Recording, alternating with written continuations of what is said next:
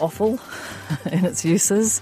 Coming up this hour, Hayden Donnell standing by for Midweek Mediawatch. Kia ora, good evening.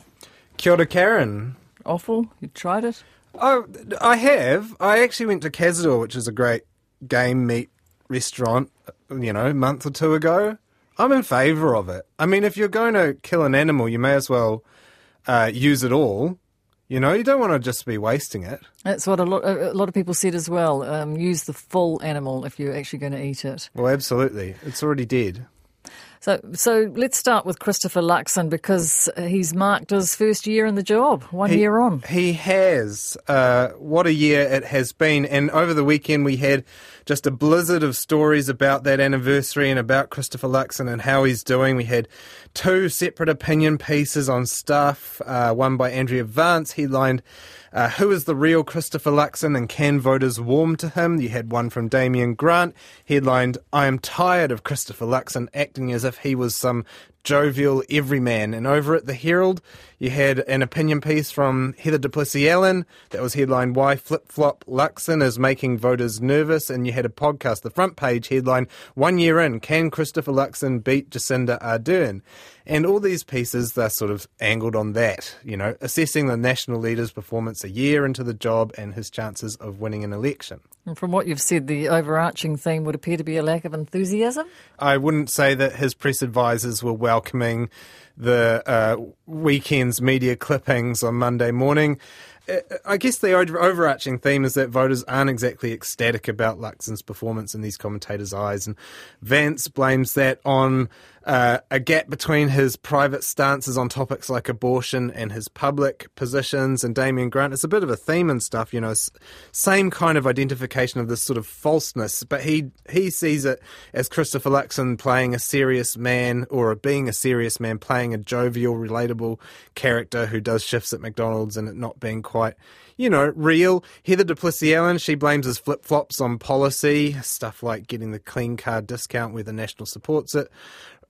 Wrong, and all these pieces, they're kind of this horse race sort of coverage, the political horse race with Labour, and Duplessis-Allen in particular almost reads like she's doing some pro bono political advice there. And she is. Yeah, quite possibly. So, I mean, this is a little bit of that. I don't know, it's absolutely fine commentary, but over at the Herald's podcast, the front page news talk, ZB's chief political reporter Aaron Darman, he employed this nautical analogy in his assessment of where Luxon is now and where he needs to get to. It will be a fascinating next year to see how do you transition from a steady ship into a ship that wins races. Not just a ship that is sitting nicely on the water, but actually one that is able to get some pace, to get some momentum, and to bring people on board. It is a nautical analogy. A lot of coverage for one weekend, though, Hayden. I mean, is there evidence that this is what we, the people, want to read and hear about? Yeah. So this is a big bugbear of my boss, Colin Peacock. So it's time to draw the summoning circle, light the candles, burn some sage, and try and summon the ghost of Colin Peacock. Because if you had Colin on here, he'd tell you there's little evidence that the public actually does care as much as the media about this sort of personality stuff and about the performance of the leaders like this. And so one of the big pieces of evidence in these columns, and they all use it to support their thesis, and it's that Luxon is lagging behind in the preferred Prime Minister polls. But if you actually look at the preferred Prime Minister poll, you'll find that both he and Jacinda Ardern, they're competing with two other candidates that we don't often hear about, called I Don't Know and Refuse to Answer. And added together, those two candidates now make up a full third of the vote. And do they? I don't know and Refuse to Answer actually win out sometimes. Yeah, sometimes they're actually bigger than Jacinda Ardern. They're doing really well. They could win the next election. But basically, a significant portion of the public is telling us they don't even care enough to form an opinion on these people, but we still give them blanket coverage at the expense of everything else. And that's the opportunity cost here, right? That's what we're talking about. These commentators, they've got a weekly political column. They can use it to talk about anything under the sun, any issue. And we've got a housing crisis, cost of living crisis, climate crisis, infrastructure crisis, health sector crisis, and if National's to be believed, an education crisis and a crime crisis. And they're all happening right now, and yet very often our opinion pages are filled with what reads like a bit of psychoanalysis on a couple of individuals' performance and political strategy. And I'm no longer possessed by Colin Peacock. That's over and done with. The sage worked very well. Yeah, I think so. So that was me channeling him. Oh, do you agree with the Colin thesis? Because, unfortunately, personality tends to overshadow policy every time. Yes, and I mean, I always have a lot of time for Colin's theses, often literally. I do spend a lot of time listening to them, and I'm just probably a bit more sympathetic to this kind of leader-centric coverage than him, and I think it's because leaders really do matter. People really do seem to make their voting decisions in part on the people leading the parties, or sometimes in whole, and it may just be the biggest single factor in deciding elections, for better or worse. So, I mean, the classic example of this is 2017, when Jacinda Ardern took over from Andrew Little as the leader of the Labour Party. And not one single other person in that party changed, not one single policy really changed. They just put, some different branding on it and a new face on the front, and they went from languishing, in the double digits behind National to being able to form a government at the election. So, I mean, it is a big deal. And I think really the interesting media question here, though, is why it's a big deal. How much does our coverage actually contribute to it being a big deal? Or, are voters focusing on leader performance? To what extent is that because we're focusing on leader performance? It can be seen as a bit of a chicken or egg type question, because does the public care about the party leaders to the extent they do because the media focuses on them? Yeah. Or does the media focus on them, is that because what the public wants to read? Do you see what I mean? And I think it is. It's not black or white there, right? Like, they're all feeding into each other. And in part, I think it is a reader-driven thing. Personality politics, human beings are easier to read about over your Eggs Benedict in a cafe on a Saturday morning, than a column diving into the nitty-gritty of infrastructure, funding issues, or, the structural reasons for the lack of delivery in the health sector. And so there could be really compelling commercial reasons for the media's focus on these personalities at the front, right? They humanise the parties, and they may be to some extent following their audience metrics as they kind of have to do as commercial entities. But then the metrics as well, maybe they're following the media's focus. Maybe people's concerns would change if we did inform them better about those structural issues in the health sector. Maybe they would care more about that. I don't know. It's a tricky question. And also because the journalists who are writing these pieces, they're in touch and, their focus is on these politicians every single day.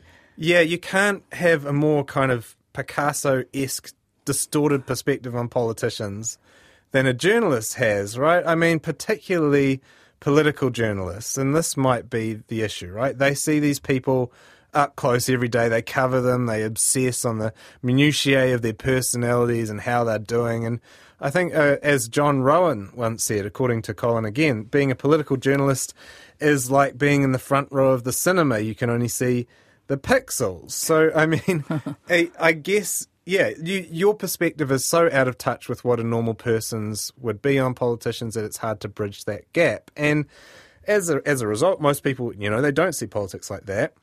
You can see that in the results for I don't know and refuse to answer. They do catch more of an overarching vibe of the leaders, and in their day-to-day, they're probably more focused on stuff like whether they can actually afford childcare or get seen at their local emergency room. Right.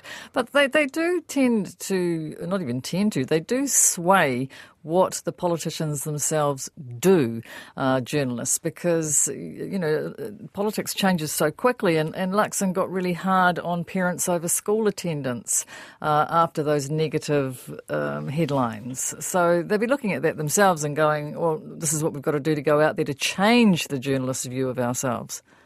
Yes, and we're getting into probably complicated territory there about, how much journalists are shaping perception rather than commenting on perception. Right. Just there. And it's also convenient for the media to focus on personalities and who's up and down, because when they do that, they don't have to make value judgments on policy, and that helps them seem objective. Yeah. This is the media, I guess, theory section of the show. here.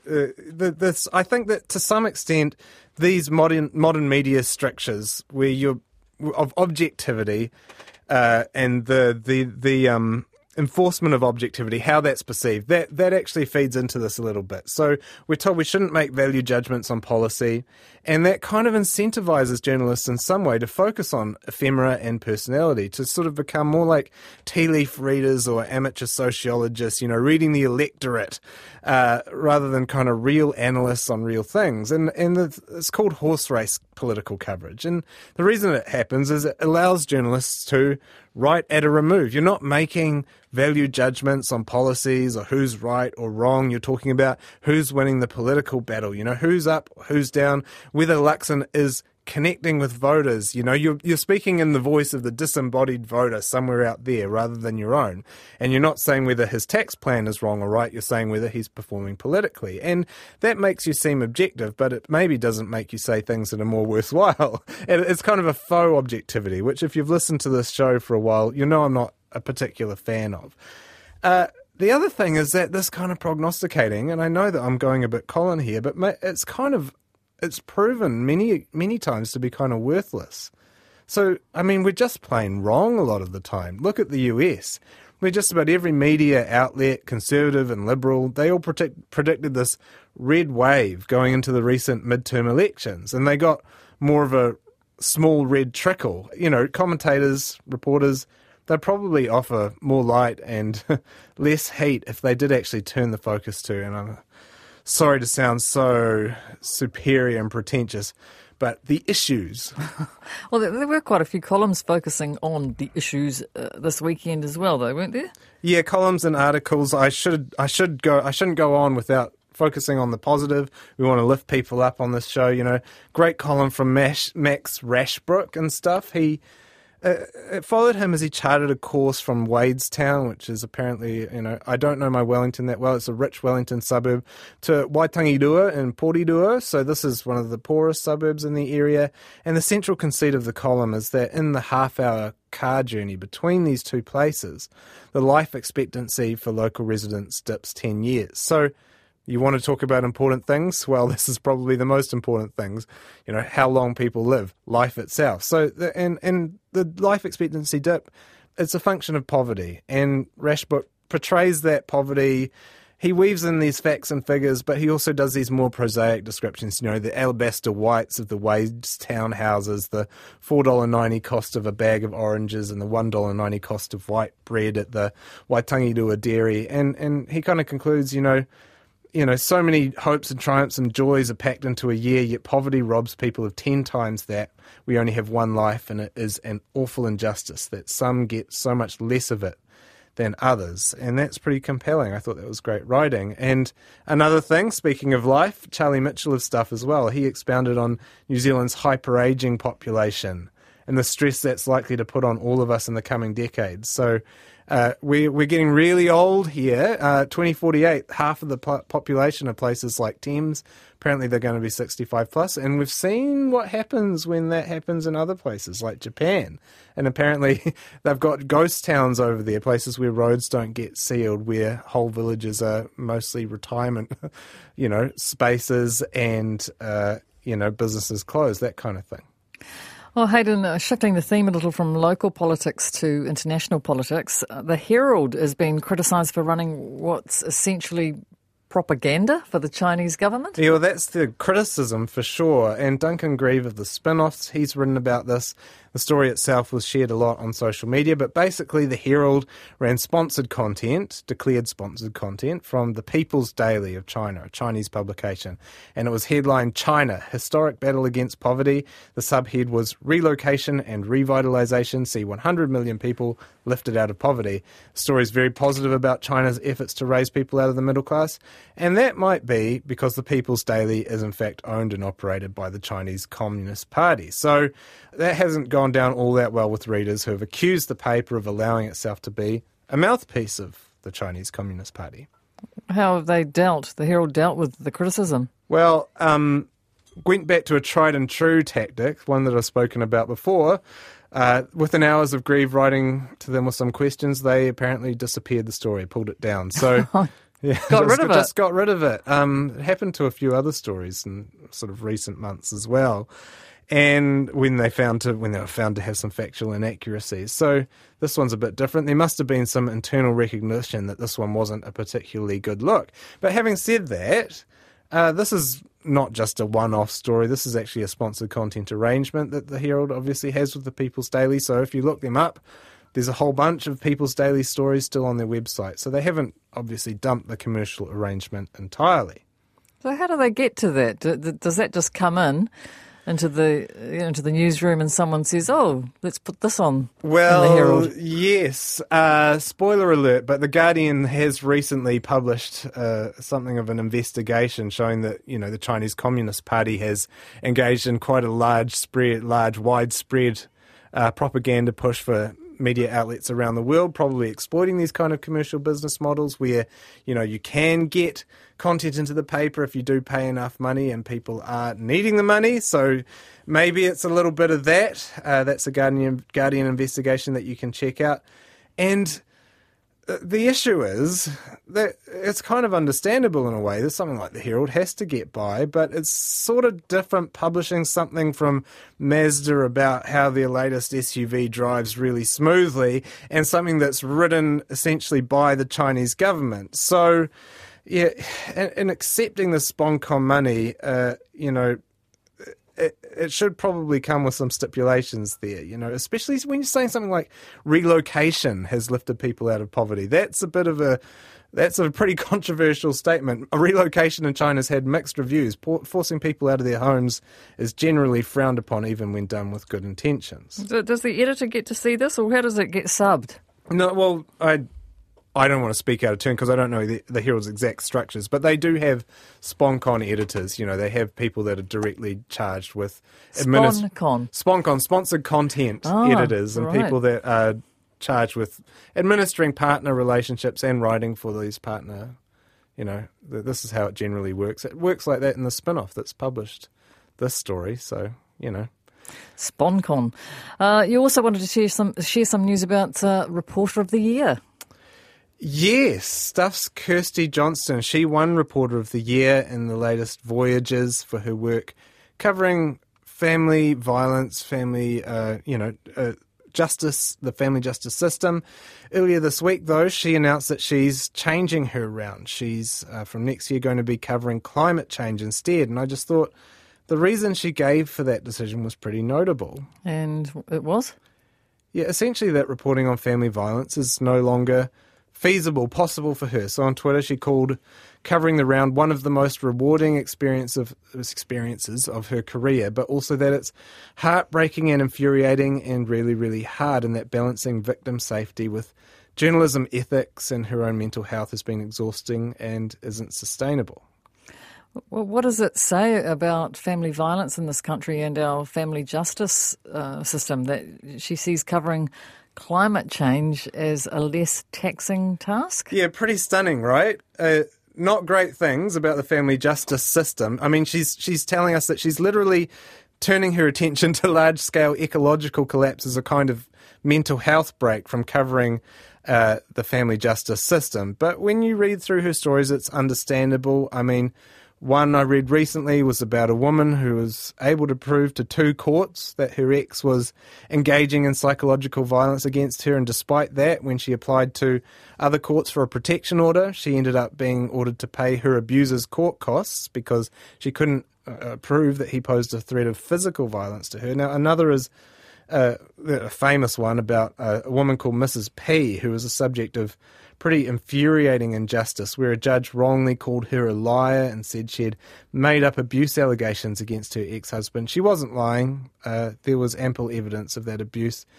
And it just is, when you read it, you see kind of a system that has real structural problems that seem very difficult to surmount. And, I mean, Kirsty Johnston's covered some of this. She revealed that police have been wrongly downgrading 33,000 family violence crimes a year, listing them instead as incidents. It's just basically, it's heavy stuff. And that's before talking about the practicalities of the work and, making sure that you're doing right by those victims. Absolutely. And if that's something that is, I guess, a privilege to deal with these people, but also a really hard thing because you want to do right by them. You know, you've got this burden of responsibility because you're dealing with people who have already been mistreated and have a lot to lose if you treat them in an irresponsible way. And actually, I've talked to Kirsty Johnston about that before, and this is what she said to me in an interview on Mediawatch in 2021.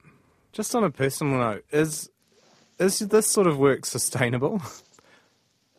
Writing about violence, do you mean, and trauma? Yes.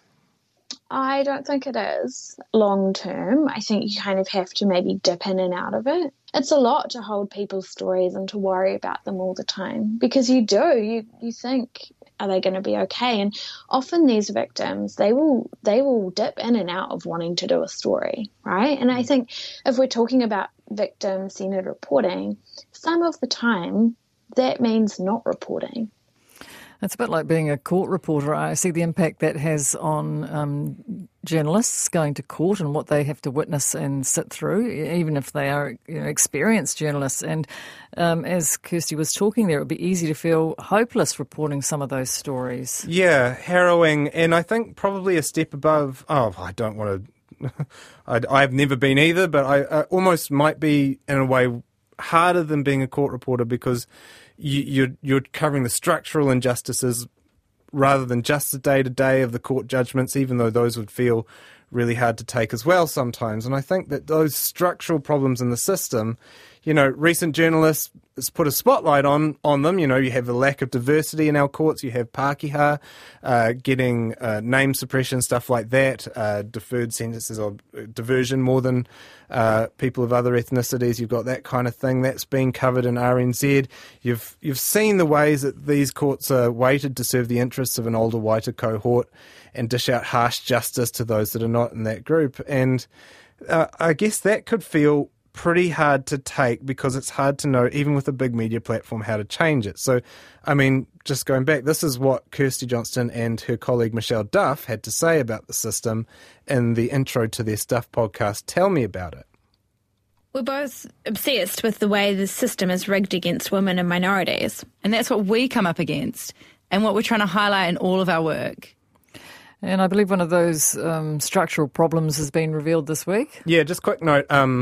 We got a media release through, but Associate Professor Carrie Leonetti of Auckland University has apparently done some research on the psychological assessments carried out on children for the family court, and she's come to the conclusion that many of them utilise what she describes as unreliable pseudo-psychology or dangerous junk psychology, which can see children victimised. That's something that we got through this week. I mean, there's also obviously a lot of the stuff that Johnston herself highlights.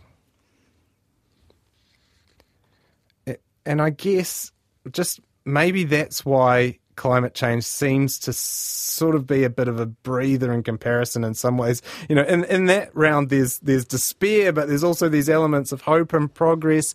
And you've got all of these infrastructures that are actually set up to make that progress now. Countries are turning to renewable energy. They're electrifying their transit systems. They're zoning for infill housing. They're doing that kind of stuff. You've got COP27. You've got stuff that's trying to push things in the right direction. But with family justice reporting, there's a bit of that, but it must feel like the process of reform is a huge mountain to climb. There's a lot of obstacles in the way, and there's actually so few journalists on the case compared to climate change. And maybe when you're covering it, you sometimes just have to take a break to catch your breath. Yeah, fair enough. I met with the court reporting, the actual cases that they're reporting on when they are really traumatic cases, murder cases, and they sit through them for 6 weeks or whatever, in the sense of the impact that it has on them. Yeah, I actually haven't talked to too many court reporters about that. But yes, absolutely. That would be very harrowing as well. And I mean, just covering the court in general. But then I also think that sitting with other people's injustice like this and sitting with what would feel really difficult and difficult to change as well. No resolution. There's not going to be a verdict at the end of it, is there? Well, not necessarily. And actually they're up against a system that's against them, and often it's going to take long for the gears of justice to grind away, and it's going to maybe never resolve. And that, and you're really close to these people because you want to honour that you want to do right by them. And so I think that I can see how that would be very hard and how I might want to do climate change instead, to be honest. Right. Well, when I say no resolution, there is ultimately resolution if you're in the family court. One person wins, don't they? Well, I don't know about that, to be honest. I mean, another one of Kirsty's stories is about a woman whose ex-husband has been banned from speaking to her but has been allowed to file 100 court claims against her. So, you have court abuse as well. You have these lingering processes that go on and on. And, yeah, I think that would be difficult. Whereas maybe if you could, just in other media coverages, rounds, I feel like you can write a story and get resolution in a quicker sense because you don't have to go through the court system and set a date and go before a judge and all that sort of stuff. I understand. So, Stuff, there's some structural changes in the wind at Stuff? Yeah. I spoke about this a few weeks ago, changes to Stuff's regional newsrooms, and the company was sort of proposing cutting a bunch of roles from its regional papers, Manawatu Standard, Nelson Mail, Timaru Herald. They would all see their newsroom staff numbers cut from 7 reporters to 3. Taranaki Daily News, Southland Times, they'd see them going down to 4 each, and from 7, and these job losses were being counterbalanced by this establishment of a new regional team made up of a group regional editor, some news directors, some breaking news reporters. So kind of a reshuffle around. This is being sold by Stuff at the moment strictly as a reorganisation. Everyone affected, they'll be allowed to stay where they are if they want, but it seems this is sort of more of an effort to centralise reporting and spread out, some of the reporters' work so that it can be used by other newsrooms, not just the one that they're stationed at. So there will be a team of people devoted to covering breaking news for all the papers, headed by their own editor and news directors. And sure, you will see Stuff staff, they'll see a cut to regional news gathering. They will see the people that used to sit next to them focusing entirely on, say, Manawatu or Taranaki. Some of those people won't just be exclusively devoted to covering that region anymore, but Stuff itself sees it as a move to increase efficiencies and tackle problems like rising costs and maybe skills shortages in some areas. Some areas were better staffed than others. A few texts here for you, Hayden. Richard says, "You're so wrong about climate change. It is denial and obfuscation." Oh, yeah, I think climate change will be absolutely devastating and stressful to cover as well.